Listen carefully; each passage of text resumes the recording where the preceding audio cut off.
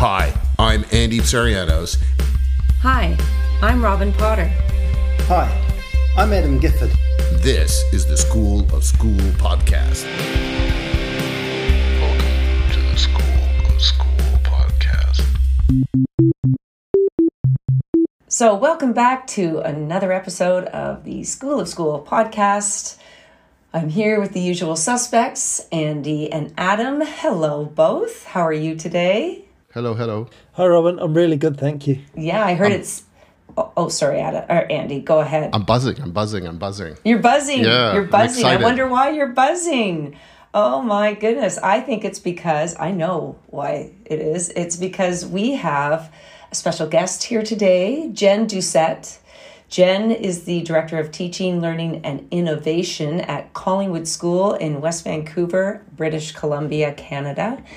Jen, hello. How are you? Hi, I'm great. It's really exciting to be here to talk about teaching and learning. Thank you for having me. Yeah, well, we're so excited to have you on. And what we want to talk about, and I know nothing about from just looking at it, UDL. I mean, UDL, what could that possibly stand for? I think it means Universal Design for Learning. But other than that, I know nothing about it. So I think we need your help here. Could you kind of expand on what this concept is? I can absolutely expand on it. You are right, by the way. It is Universal Design for Learning. And it's a framework that schools put in place prior to even meeting their students. So sometimes people think Universal Design for Learning is differentiation. And differentiation is sort of when you see your class and you respond to each individual student's needs. And Universal Design for Learning are the structures that you put in place in your planning to ensure that more students are able to show success. So the goal of universal learning is that you have students that are, expert learners, they're purposeful and motivated, they've got the resource and the knowledge that they need, and that they're goal-oriented. And in order to do that, there's actually some framework you need to put in place in your planning to make sure that happens. And so there's sort of three categories of UDL. There's you have to have multiple means of engagement. So how are students going to learn the material? So you're going to teach in a variety of instructional methods and models. You're going to give students a lot of chance to show what they know and can do. And we can talk about choice a little bit today as well. And then they have different ways of showing and expressing their learning. So it's this framework that sort of lays beneath that students probably don't even know is there. That's like a step earlier. It actually promotes an equitable learning environment for everyone before that differentiation even happens, where you meet the needs of the individuals. It's a lot of times I listen to this great podcast called 99% Invisible, I don't know, with Roman Mars. It's a great podcast about design.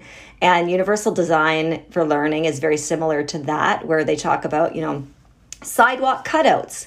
Well, they're handy for people if you have a stroller or a wheelchair, and they're necessary actually for people in a wheelchair, but they're also effective and useful for a lot of other people. And that's sort of what Universal Design for Learning is. It's when you put something in place that is essential for some of the kids in your class, but benefits everyone else as well. Just some of the people we don't actually know who listens to this podcast, but I imagine some of the people might not even be teachers. So I suppose if I were to try to bring it back to like the lesson planning element of it. So obviously before a teacher performs a lesson, you want them to think about what they're going to do, right? You don't want them just walking in cold. And generally, my simplified version of the 4 questions they need to ask themselves are, just to kind of summarize what you said is, what are they going to learn? Like, what am I hoping that they learn? And hopefully whoever's teaching appreciates that that's a different question than how am I going to or what am I going to teach, mm-hmm. right? Because what you teach and what they learn are not always correlated. They should be, but they're not always. Yeah. And the next question is, how am I going to know? How am I going to know when they've learned it? Because what's your assessment criteria? And that might look different for different people. So how do you know if someone's actually learned what you need them to learn? And then the next 2 questions are the ones I think that are really important in the context of what you're talking about is like, what am I going to do if they don't get it? Like if I haven't succeeded in making sure that they learn it, what am I going to do? You need to know what you can do. What are your strategies? And the last one is, what am I going to do if they already know it? Because there's a certain amount of children are going to come into class and they're like, okay, we're doing this today, and they're like, yeah, well, we've already done that. I know this. So those are the 4 kinds of things that teachers need to think about. So in this UDL, this Universal Design for Learning, how does that address those things? So it does and it doesn't for certain things. So when you talk about, I love this line, which is like, it's not about what you teach, it's about what they learn. Mm-hmm. So this idea of so one of the really big pieces of when you're assessing students is you're actually assessing yourself, because I think in the olden days, you'd give a test and you'd be like, oh my gosh, they all failed. Well, I guess they don't know it. Well, now we would actually say like, whoa, I guess I did something wrong there as a teacher because my students didn't show their understanding. I clearly need to readjust my instruction and teach that again. So I think if you keep what you want them to learn at the center of every conversation, as you said, I think you're winning. And then you have to go and say, well, if this is what I want them to learn, what are the ways they can show that? So in the past, I just gave an example. It probably was a test or an essay or some sort of presentation. And now we would actually go through and say, well, what steps in the process do I need to make sure that I check in with students? How am I going to let them check in? And so we say this a lot at Collingwood, but we have firm learning targets and flexible means. And this is where UDL comes in.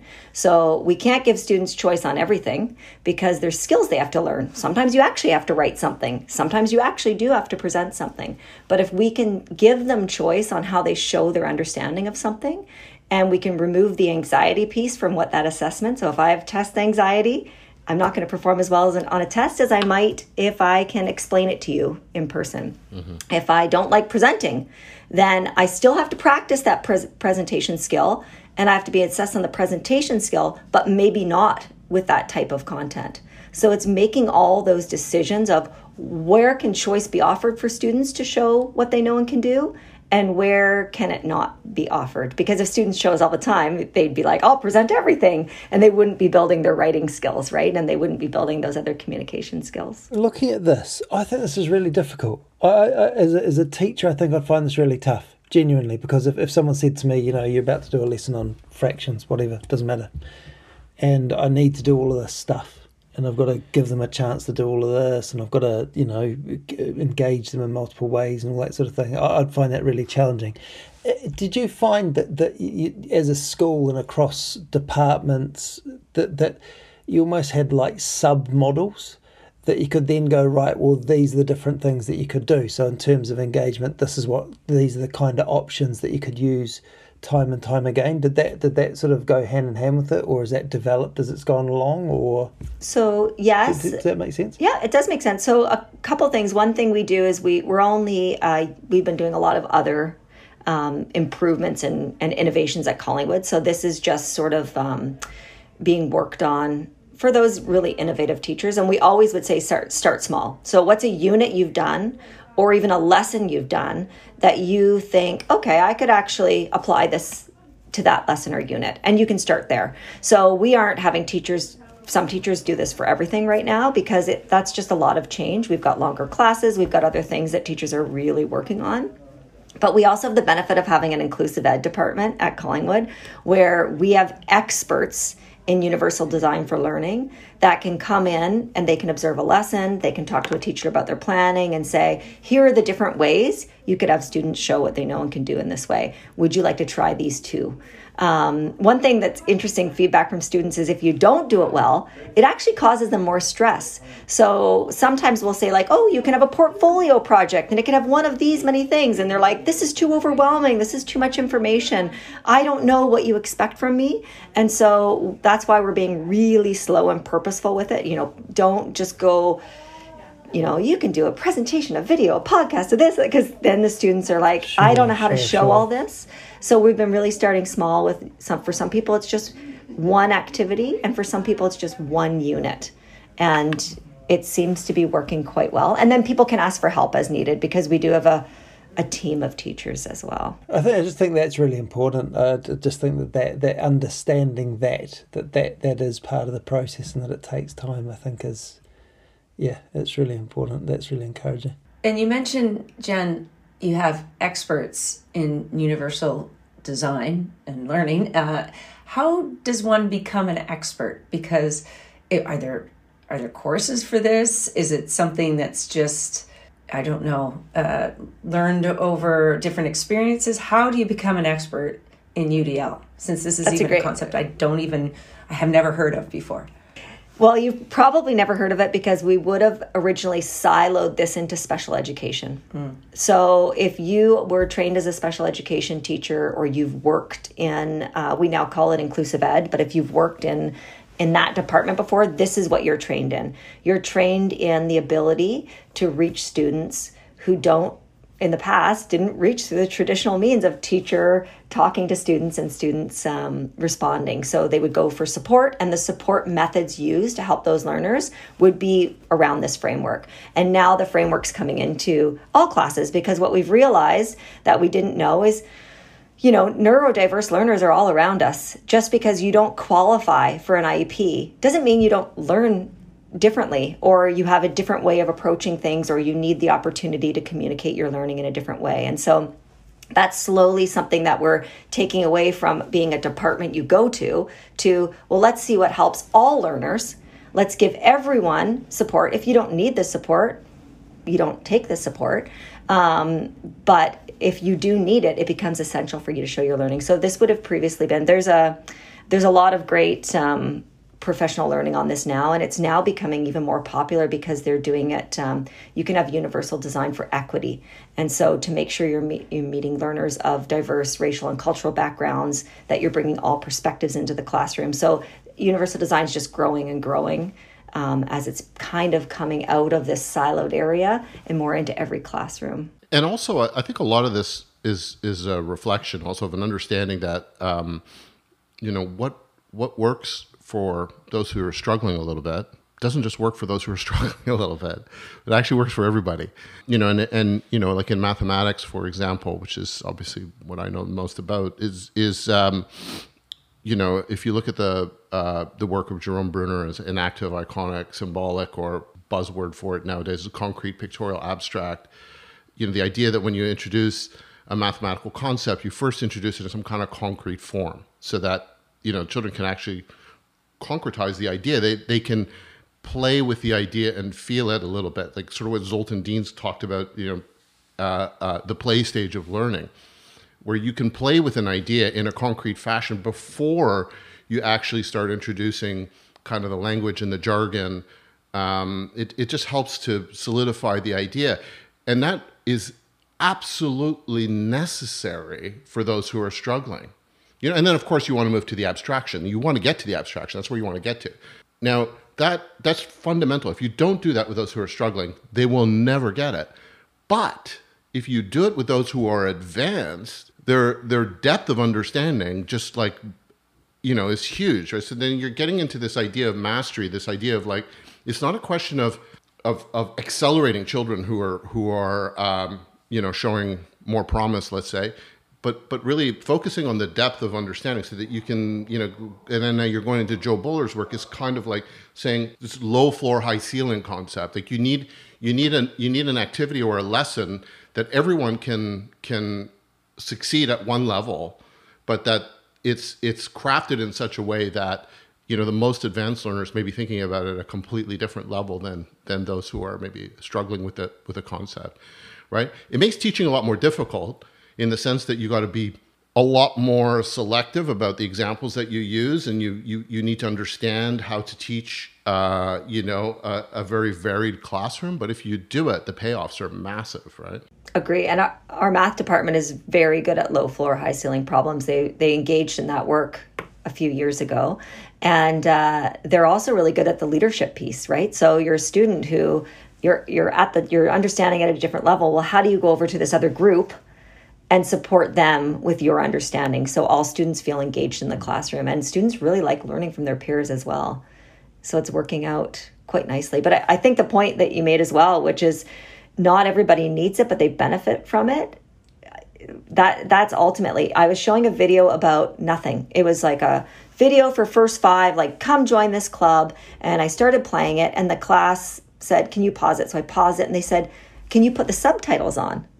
And I was like, okay, sure. Because it was just a student had recorded it. And I thought, isn't that so interesting that they could all hear it? It was really loud, but they wanted to look at the subtitles. And this was just, classic grade 9s that's something that they know helps their understanding of it. They're reading along and watching, and it's the simplest thing. And I probably should have done it from the start. But I think jumping on one of the things that's being said is like, I think what's been described happen is that when someone doesn't understand something as a teacher, I know traditionally what do most teachers do? You just repeat the same thing, maybe a little bit louder, maybe you slow your voice down, something, but effectively you just do the same thing, right? Until you just don't know what to do.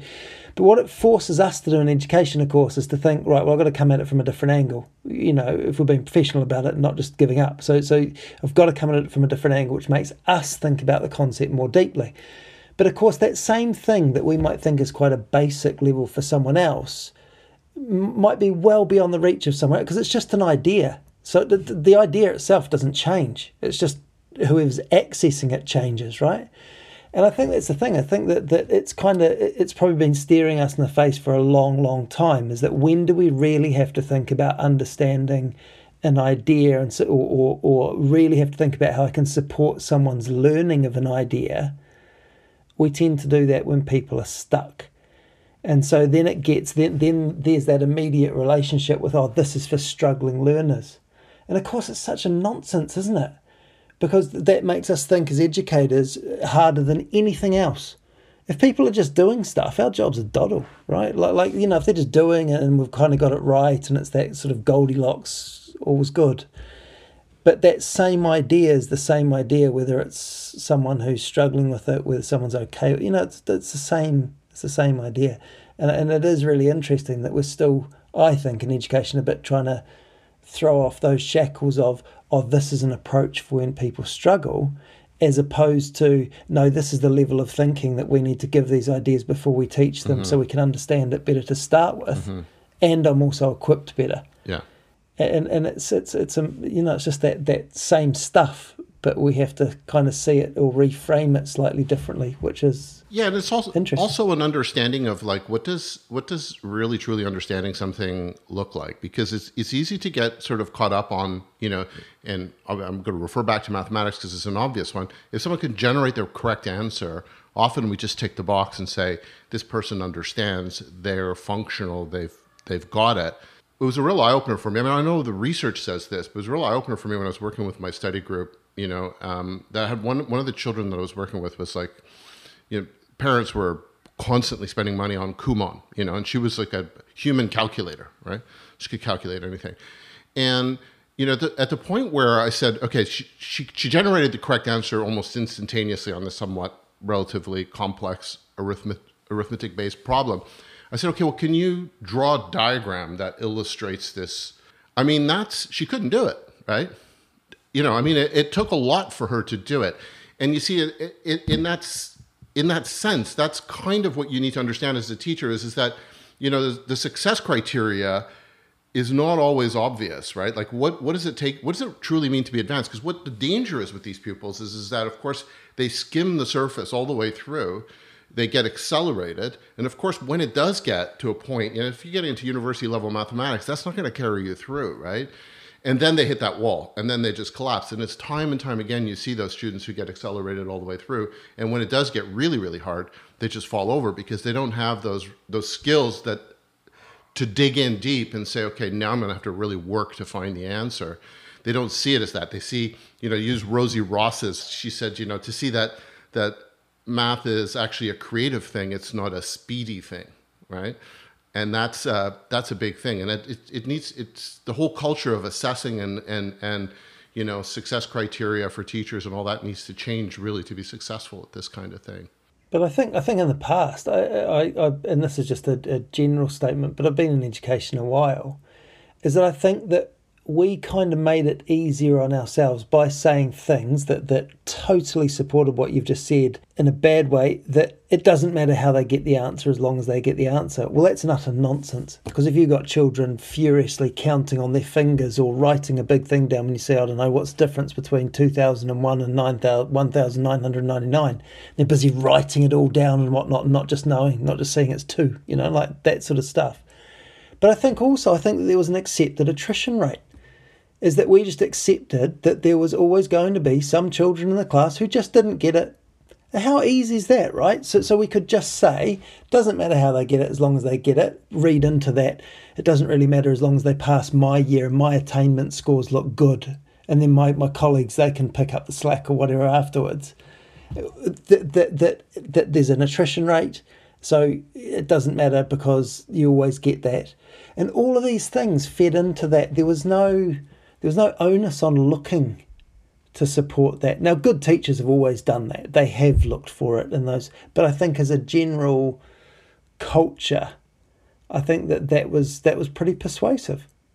And thank God for all of those children now. Like there's more emphasis on doing your job properly. And that's right and proper, and we have to think about it. And what it does do, especially if you've been in education a while, is you realise that you have to work hard to do it, and that's reasonable and that's right. Anyway, yeah. No, yeah, absolutely. And the cost of not doing it is immense, right? It's immense for those individuals. It's not fair. Yeah. It's wrong. That's it's right. All of those things. But yeah, that's massive. And so are other schools doing this? Are they calling it UDL or? Yeah, there's schools doing it. It's a big movement in the States right now. There's also a big, based on what Andy and Adam were just talking about, we used to teach kids to do school well. Now we want to teach them to learn, right? Like that's the difference. That we used to go, you're good at doing school. You can get these math questions. And if you didn't get them, maybe you weren't as good at doing school, and we focus on the learning. But yes, there's like a really great book that just came out recently, and I've given it to some parents as well to say, here's what we're trying to do to support you through this. And there's frameworks. It's really taking off now that it's being unsiloed from that special ed department. So that would be the only thing right now holding people back is just a mindset shift of, this is for, as you both said, like this is just for these kids. No, actually, it's a framework. And it's not a significant amount of change. It's just even things like your classroom routines, recognizing that really clear routines, how you start the class, how you close the class, how you engage, how you transition through activities. For some students at the high school level, that's a difference maker on how they do in the class because it's unpredictable. They don't know what's going on. Like there's that anxiety at the high school level. Well, if you can firm those up in your classroom, that's a UDL framework practice. That's actually just going to benefit everyone, even the kids who don't even care about frameworks or they don't care what's coming next. But that sense of like predictability and calmness, and even though the learning's going to be hard, the space I'm in is really safe and I know is supportive. That's a huge part of universal design for learning as well. So it's all these underlying elements that good teachers, I think Adam said it, good teachers always have done. How do we bring that to the forefront to say, hey, this isn't just for a few kids. This is actually really good for all of our students. So, Jen, what was the name of the book? I have it right here. It's called Seen, Heard, and Valued, Universal Design for Learning and Beyond by Leanne. I think it's Jung. It might be Young, Jung. It's a really nice, it uses Hattie's research, and it talks about each of the, each thing you can do and the effect it would have on learning. So it's a really nice read. Thank you for joining us on the School of School podcast.